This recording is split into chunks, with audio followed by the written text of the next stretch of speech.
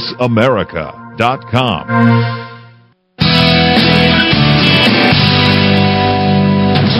Welcome to Go Green Radio, brought to you by Covanta Energy. Reduce, reuse, recycle. Rethink renewable energy and energy from waste. This program will help start you thinking about how to protect our world and its important resources. Now here's the host for Go Green Radio, Jill Buck. Hello and welcome to Go Green Radio. We have an awesome show for you today. Today we've got a little green girl talk going on. We're going to be talking to a Go Green Initiative veteran, Kate Jupina. She has been with the program with me for about 6 years now, and she's going to be telling us a couple things. What we're going to be expecting at the 4th Annual Go Green Earth Summit that's coming up. We're also going to talk to her about how she, as a busy mom, incorporates green living in her household. We're also going to be talking to Paul Gilman. He's of Covanta Energy, and he's going to be talking about how his company is playing a role in the Go Green Initiative Earth Summit, and also Covanta's unique way of creating clean and renewable energy from garbage. We're going to hear all about that. And finally, we're going to be talking to Steve Halas. He's a brother of the Theta Chi fraternity at Ohio Northern University. He's working with his alumni and his brothers, the fraternity brothers, to create an all-green frat house. And we're anxious to hear about exactly what that means. What is a green frat house?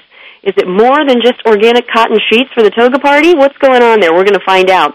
Well, first of all, we have Kate Jupina on the line, and she's my right-hand woman with the Go Green Initiative. Welcome, Kate. Thank you, Jill. I'm happy to be here. We're going to have some fun today. Now, Kate, you and I have worked together for many, many years now, and I have got to say, you have become quite the green goddess for the Go Green Initiative. Tell our listeners how you first got involved and why you continue to put up with me. Bless your heart. Well, I'm not sure if I can answer why I continue to put up with you, but I can tell you, how I first got involved. You and I met, as you know, many years ago when our youngest children were in preschool together and knew each other because we were both involved with PTAs at our respective older children's schools. And when I became PTA president at my oldest daughter's school, I joined the Pleasanton PTA Council, which you were the president of at the time. And that's where I first came to find out about the Go Green Initiative. And I thought, this is a great program. And we were just doing it in Pleasanton at the time and trying to spread it out. And so I helped get them started just with easy paper recycling in the classroom and things like that at my older daughter, Sarah's school. How have you seen the Go Green Initiative affect your kids' school? Like, how did things change? From what it started those 6 years ago, from just doing paper in the classroom, it's amazing now. I was thinking about this just this morning, and at my younger daughter Rachel's school, they recycle paper in the classroom. They recycle plastic and aluminum.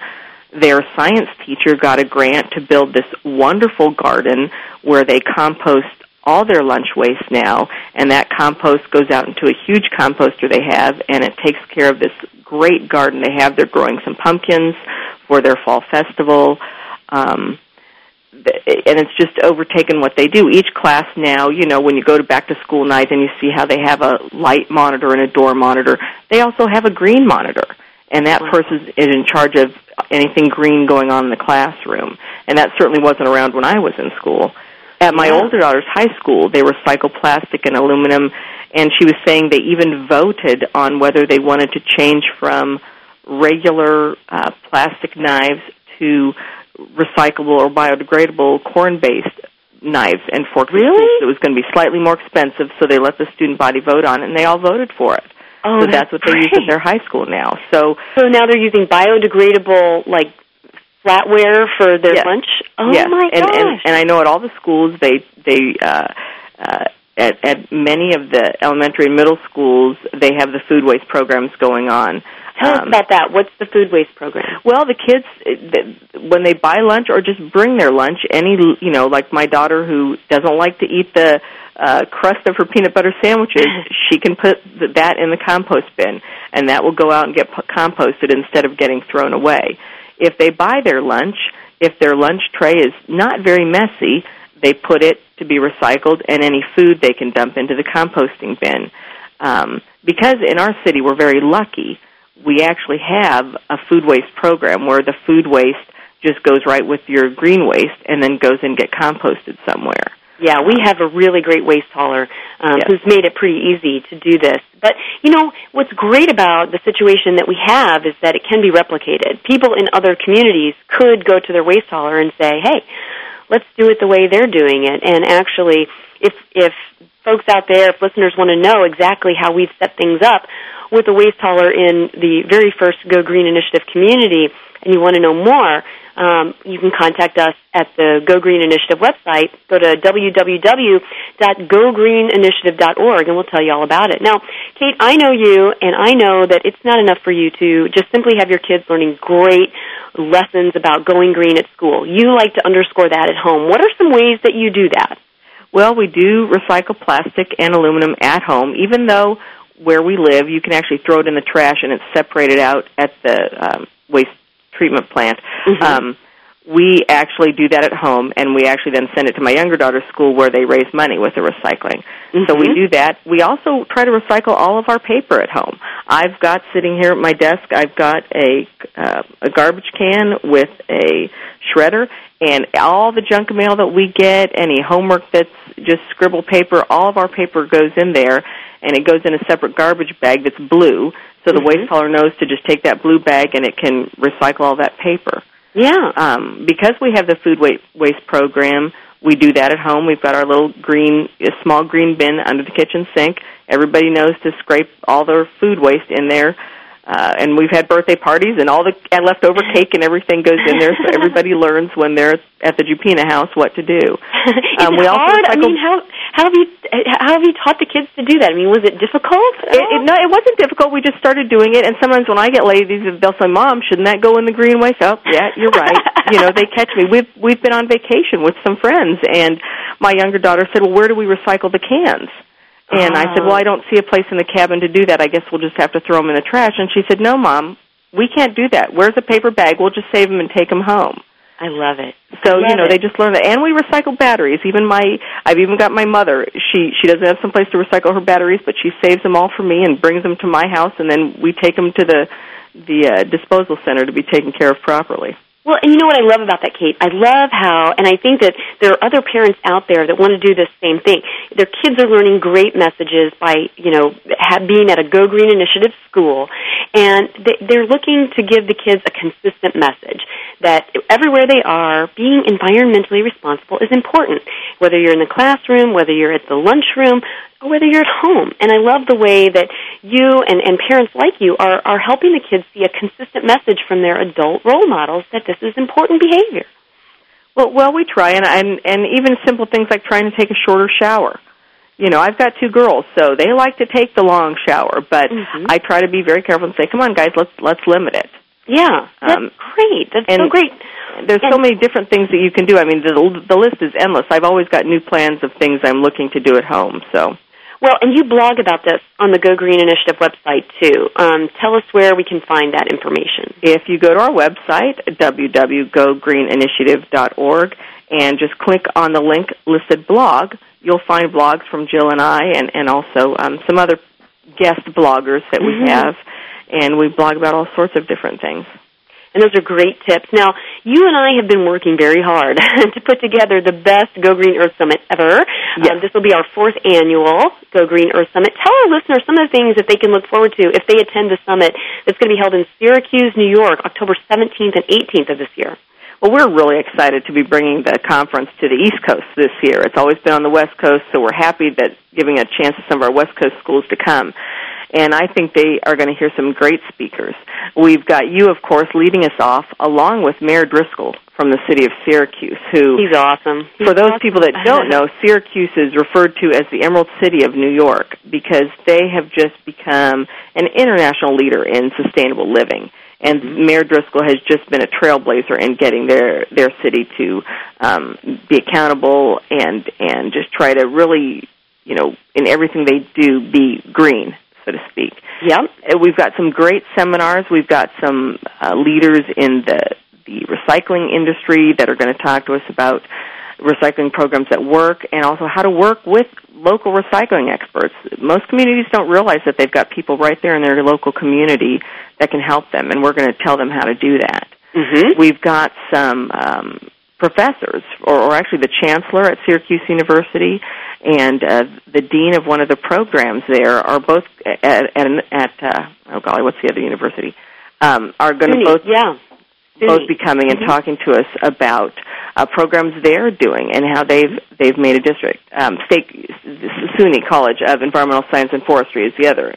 The president, Neil Murphy, is going to come and talk about the great programs they have there. Now, this year, we're doing something a little bit different. We are actually adding a student track.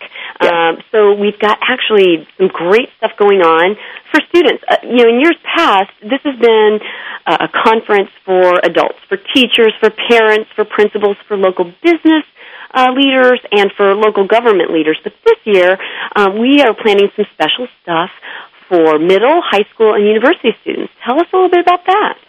Well, we decided that's really a niche that, we should be going to, because this program is really about the students, no matter what age they are. And so we put together a track on Saturday when kids are out of school, and we're going to be going over the Go Green Initiative 5 principles.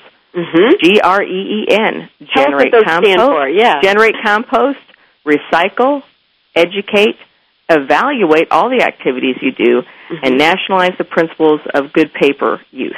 Exactly, and that's going to be awesome. And we're going to go through each of those steps and tell kids in middle to university level how they can do all those steps and make it work for them in their schools, because every school is different. And we're going to tell them how they can try to make each of those work at their school. Well, and that's what people really love about the Go Green Initiative, is that it's so flexible and so malleable that it really can work regardless of your location. I mean, we're in schools from preschool through university, and we're also going to be doing tours of some Go Green Initiative schools. We're going to see it in action on the Friday of the summit. Tell us a little bit about the school tours. Well, on Friday in the afternoon, we usually take 2 hours and we go around to local schools. And the schools in Syracuse have been doing a great job. And so what we're going to try to accomplish with the school tours is we've got different schools from elementary, middle, and high school lined up. And the participants of the conference are going to be able to go around to these different schools and see how the kids are making the Go Green Initiative work at their school, whether it's composting or recycling, what they're doing in the classroom. And we'll be there during the school day so you can see the children doing these activities, how they're making it work at their school. You can see it up close, live, and personal. Thank you so much for joining us, Kate. Folks, don't go away. When we come back, we'll have Paul Gilman of Covanta Energy, who's going to tell us how to make electricity from garbage. We'll be right back after this break. Don't go away. News, opinion. Can you hear me? Your voice counts. Call toll-free 1-866-472-5787. 1-866-472-5787. VoiceAmerica.com. Take a wild guess. How much garbage generated in the United States today is converted into energy? Is it 26%, 43%, or 14%? Working here and around the world to produce a reliable supply of clean, green energy, Covanta Energy works with communities to turn household trash into energy. Oh yeah, that question I asked earlier? Today, only 14% of U.S. garbage is converted to energy. Just 14%. Covanta alone processes half of that municipal solid waste into renewable energy for a cleaner world. For more information about Covanta Energy, visit us today at www.covantaenergy.com. Now, Mrs. Johnson, before we close on your mortgage loan, I want to make sure you remember Mike. Hi, you can trust me. I'm African American, just like you. So, here's the low monthly payments and interest rates we promised, and here's where they triple. The rest of this stuff is just here to make sure that we get your house when you can't pay us back. What a lovely house. Predatory lenders are never this easy to spot. Call us at 866-222-FAIR and protect yourself with the facts. A public service announcement brought to you by the National Fair Housing Alliance and the Ad Council. Do you need help getting a grant? Join the Grant Doctor, Bev Browning, for the program Get a Grant right here on Voice America. Each week, Dr. Bev takes you through an hour of timely topics for grant seekers, writers, and researchers. You'll learn everything there is to know about grants, grant writing, and funding. You won't have to keep asking, where's the money? And how do I get it for my organization? Get a Grant with Dr. Bev Browning is heard every Friday at 11 a.m. Pacific, 2 p.m. Eastern on Voice America.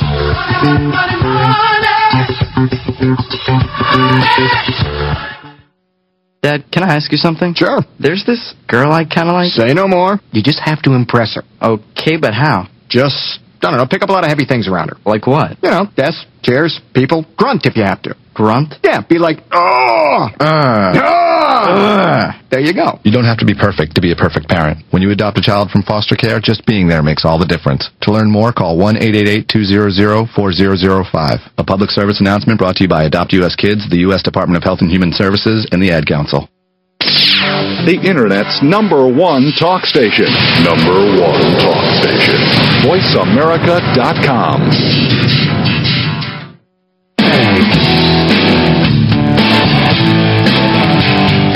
You're listening to Go Green Radio with your host, Jill Buck. Jill would love to hear your comments or questions on today's show, so call us toll-free at 1-866-472-5788. That's 1-866-472-5788. Write to us, too. Save some trees and send us an email to gogreenradio@gmail.com. That's gogreenradio@gmail.com. Now back to Go Green Radio with your host, Jill Buck. Welcome back to Go Green Radio. Glad to have you. Today we have Paul Gilman from Covanta Energy, and we are excited to talk to him because I'll bet a lot of us are like me. Until just a few months ago, I didn't realize that we could create clean, renewable electricity from garbage. And Paul is going to tell us all about how that works. Paul, we are glad to have you on the show. Welcome. Jill, thank you for having me. Well, first of all, I want to thank you and Covanta Energy for becoming a gold sponsor of the 2008 Go Green Earth Summit. You're helping to bring people together from all across the globe to learn about how to create a culture of conservation in their communities, and we appreciate your support very, very much. Well, we're very pleased to do it, and we just admire the job that you all are doing.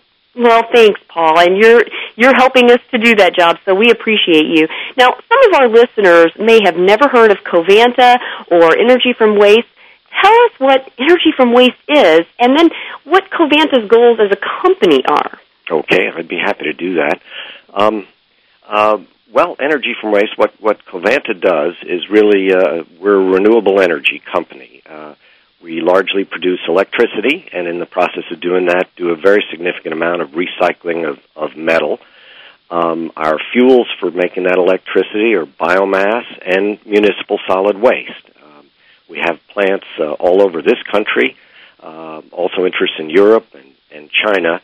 In fact, I'm almost sad to say the U.S. is kind of third place when it comes to the use of this technology. Europe's #1 with about 400 plants, and Asia is #2 with about 300 plants. And this country, we haven't quite made it to 1 plants yet. Mm-hmm. But in doing this, we're really trying to solve 3 problems all at one time. First, we're solving municipal solid waste disposal. And when the waste comes to our facilities after we've recycled what we can out of it, we're avoiding having to open landfills and run those landfills. We also are producing energy, and that's another important thing that we do as a company. And lastly, we have climate benefits, and maybe we'll have a chance to talk about those a little bit. Yeah, I'd really like to. In terms of greenhouse gas reduction. So as a company, when we go into a community, we're really saying, how can we help a community? How can we help a county or a municipality operate more sustainably? How can we help them with their solid waste disposal, their energy production, their renewable energy production, and climate issues as well? So just to put this in layman's terms, basically, we have a choice. When we throw things away, after we've recycled all that we can, it can either go into a landfill or it could go to a facility like yours and be turned into electricity. Is that right? That's basically the 2 choices we have after recycling. Right, and here's what I don't understand. Why is it that the U.S. is third? I was interested when you said, we've got more in Europe and Asia than the U.S. That's, everybody thinks the U.S. is kind of leading the world and going green and all these things, but why do you think that is? Well, on the one hand, Europe has put in place a policy that's aimed at phasing out the use of landfills. One of the major drivers for them is certainly they don't have the big wide open spaces that we do here in the U.S. But another one is climate considerations, and I know we'll get to that in a bit. In China, for example, the central government has set a policy that they want at least 30% of their municipal waste converted to energy by the year 2030. So they have an energy consideration that's driving them. In this country, we haven't really had central policies, and communities make these decisions on a community-by-community basis. And quite frankly, sometimes people think of energy from waste and the technology we use to do this as really the incinerator of 30, 40 years ago. And the technologies are night and day. Let's talk about that. Tell us about the technology, because, hey, if we can get rid of landfills, I think a lot of people realize, and maybe some people don't, that when you put stuff in a landfill, it creates a lot of methane. And methane is one of the leading contributors to greenhouse gas emissions, and what we're believing is causing global climate change. So let's talk about how Covanta energy from waste facilities are a great alternative to that. Well, the technologies really started to develop first in the 70s, and municipal waste is not an easy thing to combust. Anybody who takes their garbage out at night knows that. But what's been developed are technologies that burn the municipal waste at very high temperatures, so that they're quite efficient, and that helps on taking care of emissions, pollutants from the combustion. But along with that, the industry's progressed as the U.S. created its Clean Air Act, and particularly some amendments that were done in 1990 drove a whole new era of technology for energy from waste that really has, when you look at one of our facilities, the footprint of the air pollution control technology is on the same order of the size of the boilers that we use to create steam, for example. So it's quite a significant part of the plant, quite a significant part of the cost of a plant, but the results are fantastic because we can operate our facilities now even more cleanly than a coal-fired power plant, for example.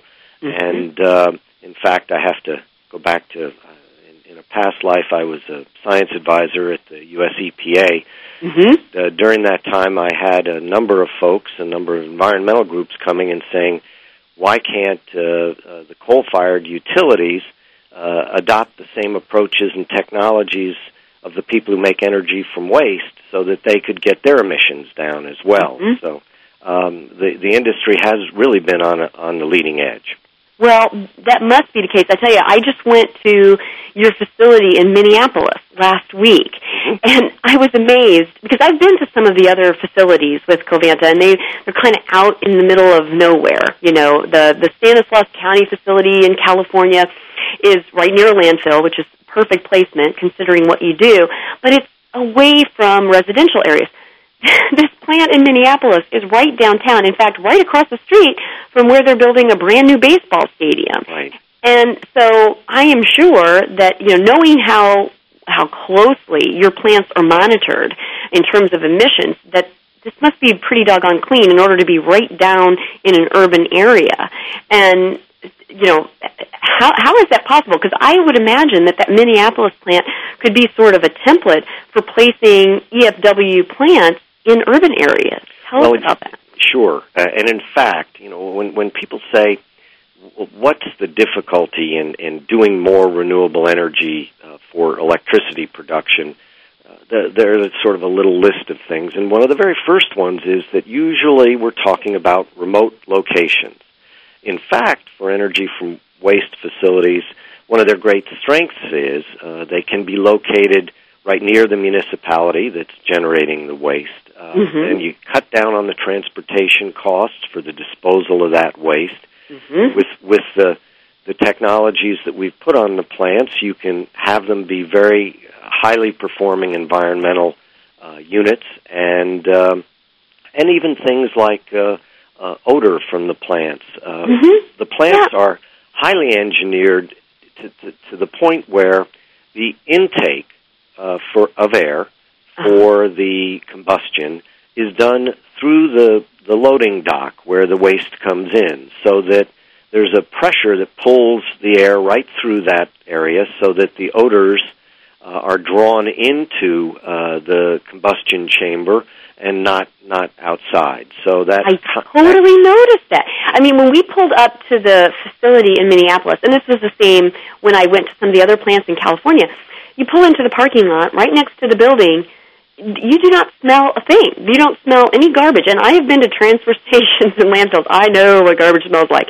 And there's no odor whatsoever on the outside of the building.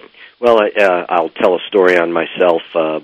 Long before I worked for Covanta, I lived for a while in Alexandria, Virginia, and it was only when I came to work for Covanta that I discovered that all of the post-recycled waste in Alexandria goes to a facility that I used to drive by and thought it was some kind of high-tech plant that I had no idea it was an energy producer. I had no idea it was processing municipal waste, and nor did the people who were building brand new townhouses all around it really understand what was going on there. So, well, and that's amazing. And I know that you're highly regulated in terms of emissions, but give us so it's very, very safe. But give us some scope. Help us understand. Let's say that if we as a nation decided we're done with landfills, and we're going to send all of our non-recycled trash to be turned into electricity. How much electricity could we generate in this nation? Well, let's walk through that a little bit. First, the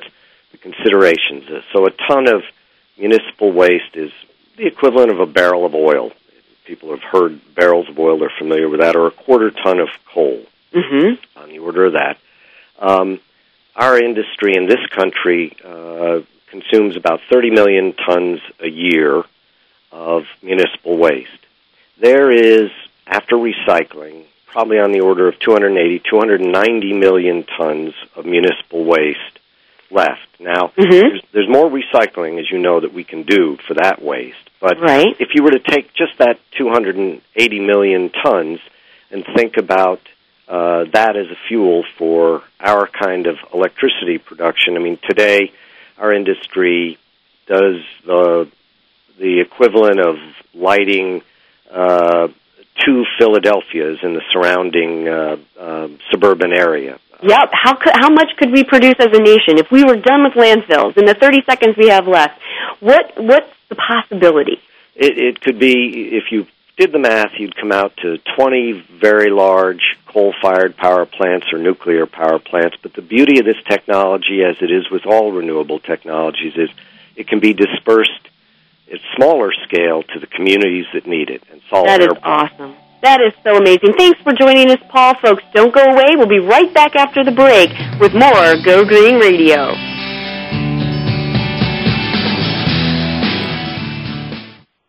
VoiceAmerica.com. We all have issues: parenting, addictions, disorders, anxiety, stress. How do we expand on what's working and improve what's not? Let Quantum Leaps with Beth Wilson bring you a high-energy approach to personal growth and creative life change. Listen every Thursday at 4 p.m. Eastern Time, 1 p.m. Pacific Time on Voice America Women's Channel. Let Beth bring you back to sanity with a blend of humor and perspective so you can make the change you need. Quantum Leaps with Beth Wilson, Thursdays at 4 p.m. Eastern Time, 1 p.m. Pacific Time, here on Voice America Women's Channel. No excuses, no delays. If you have goals you want to achieve or changes you need to make, then it's time to take charge of your life with America's Change Buddy, Nancy Christie. This show will help you lead a more productive and fulfilling life, starting now.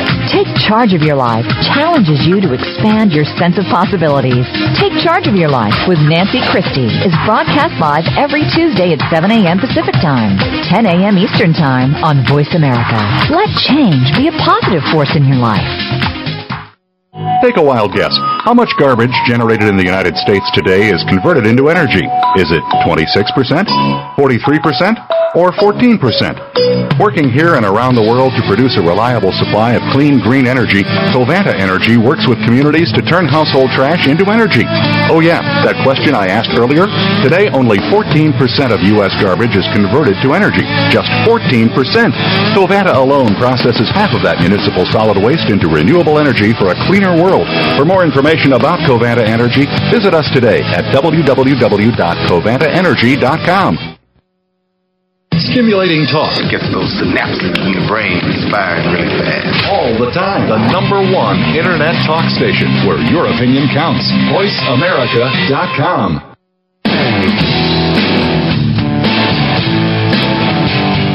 You're listening to Go Green Radio with your host, Jill Buck.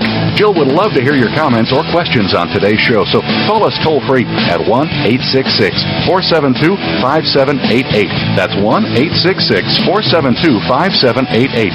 Write to us, too. Save some trees and send us an email to gogreenradio@gmail.com. That's gogreenradio@gmail.com. Now, back to Go Green Radio with your host, Jill Buck.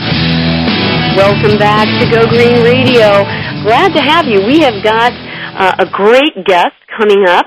His name is Steve Halas. He is from the Theta Chi Brotherhood at Ohio Northern University, and he has been working on a project to take his fraternity and make it go green.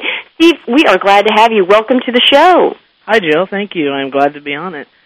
Well, you guys are kind of superstars in my book. The Theta Chi chapter at ONU has blown my mind. But I'll tell you, when people in my generation think of a fraternity, we kind of think of Animal House, but that may not be an accurate depiction.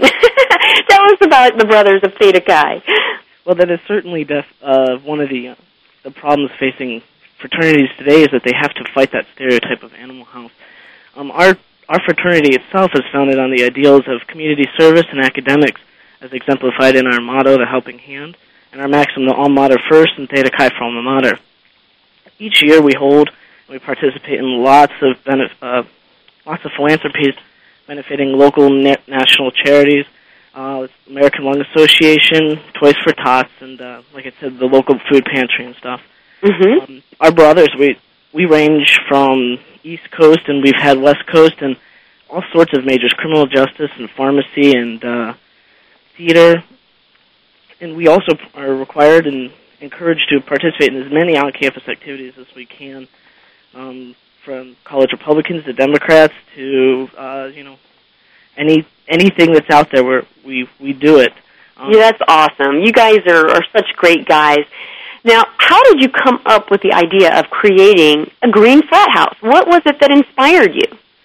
Well, we have been facing this problem of finding housing for a while. Since our chapter was founded here at Ohio Northern, we've lived in residential properties throughout Ada, and we really wanted to find a fraternity house. That was a fraternity house that we could call our own for years to come. We had participated in building it and everything that had to do with making it your own. By living in a residential facility, we never met R2 facility standards, which is Ohio Fire Code for fraternity houses. With the national concern for fraternity safety and ONU, you came to the fraternities and said, we'd like you all to update your houses, and here's what we'd like you to do. We'll give you 5 years, and you come up with a plan. We'll assess those plans, and if you need help, we'll help you get there. So in brainstorming sessions with the brotherhoods, we decided, okay, well, we do want a nice facility. How do we go about doing it? And then the idea came up with, well, let's make it green. The university has decided that they, too, want to go green, and we thought, well, if we do this right and we do our timing, we can be the first green building on campus, and we can be the most green campus for quite a while.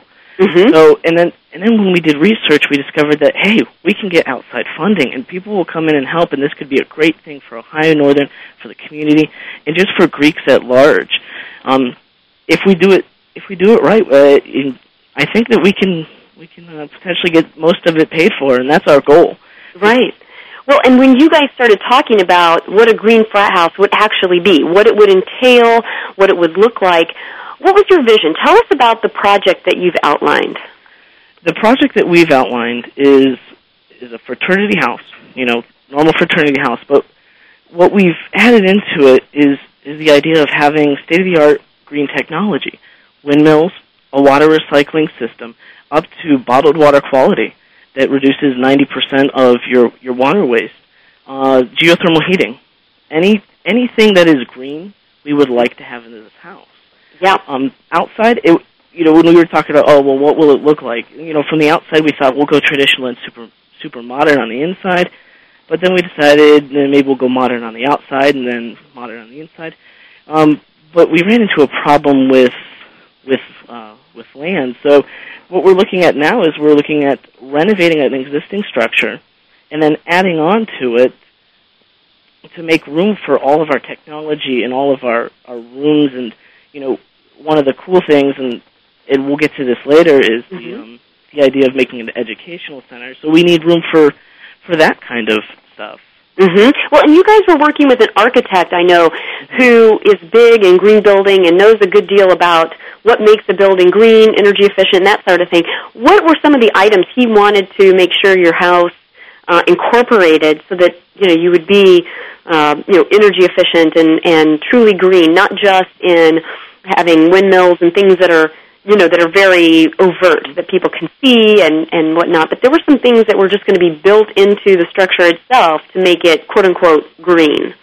One of the largest factors in making a building green, especially when renovating, is keeping as much of the existing structure as possible. You can renovate a house and throw everything away, and that isn't quite as green as, say, if you keep as much as possible, or what you take out, you give to something like Habitat for Humanity, their Restore, where they take some of that stuff and they put it in their houses. So every aspect of the construction uses the idea of recycle and reuse. There's inevitably going to be stuff that we would have to get rid of, but as much as possible that we can reuse, we will. I love this. This is a really cutting-edge idea, but pretty simple. And it goes back to what we talk about a lot on Go Green Radio, which is waste not, want not. There's a lot of folks out there, housing market being the way that it is, who could apply this principle just to remodeling their home. Instead of gutting the place and creating a lot of construction and demolition waste or debris, reusing and essentially recycling some of the materials that you have to take out or using those materials in another way is a great way to cut down on the waste of a project like that. I love that idea. And, everybody that looks into remodeling, even if they've decided to throw everything out, which, in my hometown, we do have the Habitat for Humanity Restore, so if you do remodel, you donate it to this, and they put it in their houses or they sell it. But even if they decide to do that, what we're going to do as well is we're going to bring in those recycled products already, stuff like perhaps a recycled glass countertop, or they now make them out of recycled paper and cork floors, and anything that is recycled we would like to put into this facility. Well, so that way we're not, using as much of our natural resources. Well, a lot of people don't realize how easy it is to get a hold of that kind of stuff. I mean, when I did a remodel in my house, I was putting in some new carpeting, and you can get recycled content padding and a lot of other, items that are environmentally friendly. And when you're taking out old carpeting, there are ways to, dispose of that in an environmentally responsible way. And so I really like this idea of thinking through, cradle to grave, what is the environmental impact of our project? Now, you guys put together a business plan. I've seen it. It's incredibly sophisticated, and I know that you've taken it to your alumni board and the university and your national Theta Chi headquarters. Walk us through some of the ingredients, if you will, of that business plan. Well, it was definitely a lot harder than I thought. When we had first started talking and you had told me about a business plan, you said you had viewed a PowerPoint presentation that I put together. You said, well, you pretty much take everything that's in your presentation and put it into Word format. So I did that, and I came up with 3, 4, maybe even 5 pages at most And then now, in this latest draft that we just pulled up, it's been 36 pages. Right on. That's what you got to do. And what kind of things did you put in there? We've gone into the details of the history of our chapter as to why we're looking into a new house. We're talking about our mission, what our mission is for the house, what our mission is for the programs that we're going to have in the future, the technology. What is that? The program? What's the mission of your house to going green? Tell us how you did that. The mission of the house is to create an example. Mm-hmm. And really for us to be able to go out to other Greeks, to other universities in the community, it is far better to have that example, that tangible evidence of the benefit of going green. And that is the first part of our project, of our initiative. And the other is to encourage the community in ONU, other colleges, and Greeks especially, to go green. Greek housing is a big part of college life here in the U.S. Mm-hmm. And there are some fraternities that are going green. In fact, the University of Southern California chapter, Theta Chi chapter out there, is doing green renovations. And they, I believe they started last year. Mm-hmm. The added step that we have is we're also aiming for that carbon neutrality status. I love that. Mm-hmm. And perhaps you can go more into carbon neutral. Yeah, some of our listeners may not know what that means. What does it mean to be carbon neutral? I mean, you would explain it better than I would, but from my understanding, and you can correct me if I miss a point, carbon neutral is where you take your carbon offset and you look at it and you say, what will make it so I can reduce my carbon output to zero? Or what you do, if you're above that, you can do something perhaps like we are, where we're installing a windmill that will offset the amount of carbon output by the amount of green energy that we are using.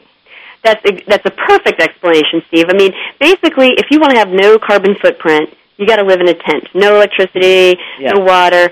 So to the greatest extent that you can, you reduce your carbon footprint by reducing the amount of energy you use, making sure you conserve water. But at some point, you're going to get down to that absolute baseline of the lowest you can go in terms of carbon emissions. Mm-hmm. And then when you reach that, then there are things you can do to offset those carbon emissions, and in doing so, you become a carbon neutral facility. And I think it's amazing that your fraternity is so sophisticated that you get that. You totally get that, and you're striving towards that. And that really sets your chapter of Theta Chi apart from a lot of the other initiatives that we're seeing. This goal of not just going green, like good PR sort of thing, but actually going to the point where you're carbon neutral. I absolutely love that. And I've got to say, surely your alumni board and the university must appreciate that. Oh, it's exciting for all of us to see, and I've got some letters in our letters of support that say to see students come up with something like this on their own, and not only to see them come up with the idea, but take the initiative to write up a 30-some page business plan that'll eventually be more, to go out and look for sponsors, to do all this work as students. You guys are so inspiring, and we're going to bring Steve back after the break to talk more about this Green Frat House. Don't go away. More Go Green Radio in just a moment. Talk, talk, talk. That's all we do is talk. If you'd like to talk, call us toll-free right now at 1-866-472-5787. 1-866-472-5787. That's it. VoiceAmerica.com. Take a wild guess. How much garbage generated in the United States today is converted into energy? Is it 26%, 43%, or 14%? Working here and around the world to produce a reliable supply of clean, green energy, Covanta Energy works with communities to turn household trash into energy. Oh yeah, that question I asked earlier? Today, only 14% of U.S. garbage is converted to energy. Just 14%. Covanta alone processes half of that municipal solid waste into renewable energy for a cleaner world. world. For more information about Covanta Energy, visit us today at www.covantaenergy.com. Hi, my name is Aaron, and I'm a survivor of mannequinism. Mannequinism is basically when you turn into a hard plastic shell. They say it's from not being politically active. For me, it started when I didn't register to vote. And then I stopped volunteering, and before I knew it, I wasn't doing anything. And that's when I found a small patch of plastic on my right shoulder. Protect yourself from mannequinism. Log on to fightmannequinism.org. Brought to you by the Ad Council. Do you know what the most complex piece of your business capital investment is? Is it the technology? Is it the infrastructure? Could it be the office and corporate structure? The most complex piece of your business capital investment is the human being. Return on Human Capital is a unique program that discusses some of the most important issues facing leaders in business. Join your hosts Howard Pines and Jay Santamaria for Return on Human Capital, Wednesdays at 11 a.m. Eastern, 8 a.m. Pacific on Voice America. Streaming live, the leader in Internet talk radio, voiceamerica.com.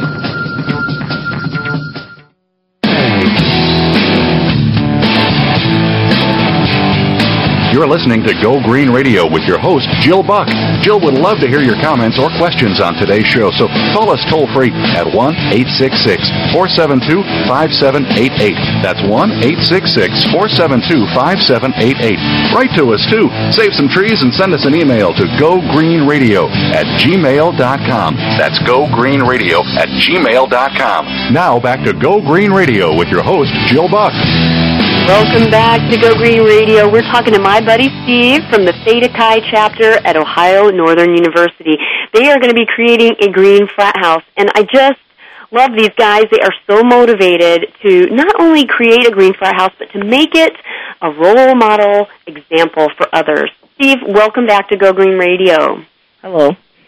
You know what? One of the things that I read in your business plan was your whole idea of making your fraternity house a learning center for the community, for others to check out. Tell us about your ideas regarding that. How are you going to make your frat house an educational opportunity? And that is what I think that is one of our most unique aspects of this project, is the fact that we're turning a fraternity house, and going back to the animal house, the party place, we're turning this into an educational center. We've spoken with the heads of departments here at the university and deans and professors, and we've gone to them and said, this is our project idea. How can this work for your department? Department of Statistics, they say, well, we can use all your statistics and we can generate studies on the carbon output and the energy use. Engineering, they could potentially, an engineering major can potentially come up with an idea for their senior project, and they could use it in our house, in actual living environment, as part of their study. And it creates all sorts of possibilities for other students here at ONU, and not just the brothers of Theta Chi. So cool. So it actually becomes a laboratory of sorts. It does. And our ideal house, the big picture house, would have a lecture-style room that we can do seminars and presentations, and that, we could also double for theaters and recruitment events and stuff like that. But the idea of including this sort of educational aspect into our fraternity house exemplifies our maxim of alma mater first, Theta Chi for alma mater. And anyone that lives in this house learns to live green, and I believe Kate was talking about it earlier with her kids. When they grow up, they're going to know how to live green and think nothing about it. Well, we're the next generation to have kids, so we can do that even sooner than perhaps Kate's children. That's right. Oh my gosh, I didn't even think of that before. That's brilliant, Steve. I mean, not only are you guys going to be creating a facility that reduces your community's energy consumption and water consumption, which is great for your community, but the thought of fraternity brothers living green and then taking that on into their lives. And, you guys are going to be the business leaders of tomorrow. You're going to take that into your businesses, where you work when you graduate from college. That's brilliant. We love it. Right ahead. Yeah, that's what I love to do. And I've been practicing green for a while now, and I've brought that into the brotherhood and for years on end. Yeah. Well, if money were no object, Steve, how would your plans progress? What are the necessary steps from today to reaching the fruition of your vision for this green fraternity house? What would be the steps? If money were no object, we would have started building several months ago. But if money were no object, and say we had all the money tomorrow in a bank account, we would then go into finding the best location and purchasing it as soon as possible. And then we would go into, finding the technology and finding a builder. And pretty much everything would be the same. It would just be much quicker than the pace it is going now. But you have the plan. So if you had the funding, you've got the plan all mapped out in this business plan. Is that right? That's correct. Since money is an object, it does make it more difficult and has slowed down the process. We constantly have that what-if question looming over our head. What if we don't get enough money or donations or sponsors to fund this project? How do we cover it? And what do we scale back if we have to scale back? And that's what's made it hard, and we haven't quite taken that step out on the limb yet and said, we are doing this project 100% because we still have that what-if looming over our head. It's unfathomable to me that it would be this difficult for you guys to get the support that you need. I mean, I live in California, so I don't begin to know what's going on, in Ohio or the Ohio Northern University, community. But it seems to me like the university and the Board of Trustees and, your national chapter would just chomp down on this project. It's already, the map is laid down. It's awesome. And they are. They support the project, and they love the idea of this and what it can do for the fraternity, for the community, for Ohio Northern. It's just that to do everything that we want to do, to do the house, which in itself is, if we were to build from scratch, the estimate was almost $2.5 million. To do our outreach program, which we want to go to other colleges and stuff, and we want to have a trust fund set up to where we don't pay that out of pocket. We have the money set up to do this outreach program. This is a multi-million-dollar project in our chapter, our international fraternity, and Ohio Northern. That's even though they've got money, that's still a hard chunk of change to fork over, if you understand what I'm saying. Sure, absolutely. So it sounds to me like all you need is some sponsors out there, folks who are in green building, whether it's Home Depot or whether it's solar companies or what have you, to say, wow, this is a great project. We need to get behind this because it's a great role model. It's something very visible, and these guys are motivated. I really believe, after all the work I've seen you guys do and the business plan you've put together, that sponsors would be in great hands. If they were to come to you and say, we're behind this project, you guys know exactly what it's going to take to see it through to fruition and make everybody involved with the project very proud to be part of it. And absolutely, with every sponsor that comes to us and says, if you do this, if you say yes now, that makes the easy. If you say yes now, we will give you this much, or we will donate this this appliance or this technology. That makes it so much easier to step out on that branch because it's gotten that much stronger, and it makes the process go faster. And as I said before, it's hard to take that step without knowing what we can get, and that's where we're in that gray area. So any sort of support that we can get, and this creates a great advertising and publicity for these donators. If let's say Home Depot donates all the kitchen equipment, we will put it. There will be a plaque, and then we'll have a brick walkway that says, kitchen donated by Home Depot. It'll be in the kitchen. We'll call it the Home Depot kitchen, or if so and so wants to donate a certain amount of money, it'll be the so and so room. Oh, that's great. See, you guys are making it a community effort. You're allowing people to get involved, in every possible way and be part of this community project. How can our listeners who want to get behind this get in touch with you, Steve? Well, there are several ways. First of all, you can visit the Theta Chi Green Housing Initiative blog spot. That's Theta Chi, G-H-I. Start from the beginning. It's TheetaChi.blogspot.com. There you'll find more of an overview on the project, a biography of you and our architect, and then as decisions for this plan are made. Well, and we need to get our listeners out there, so please visit Steve's spot. And Steve, best of luck to you. Join us next week for more Go Green Radio, and have a great green week. Thanks for joining us.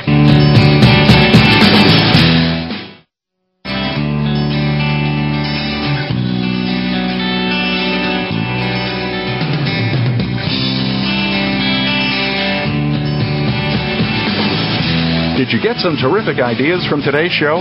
Please join us for more next Friday at 9 a.m. Pacific Time, noon Eastern Time. It's Go Green Radio with Jill Buck here on Voice America. Go Green Radio is proudly sponsored by Covanta Energy, a leader in providing renewable energy solutions for a cleaner world. Visit www.covantaenergy.com for more information. We'll see you here next week.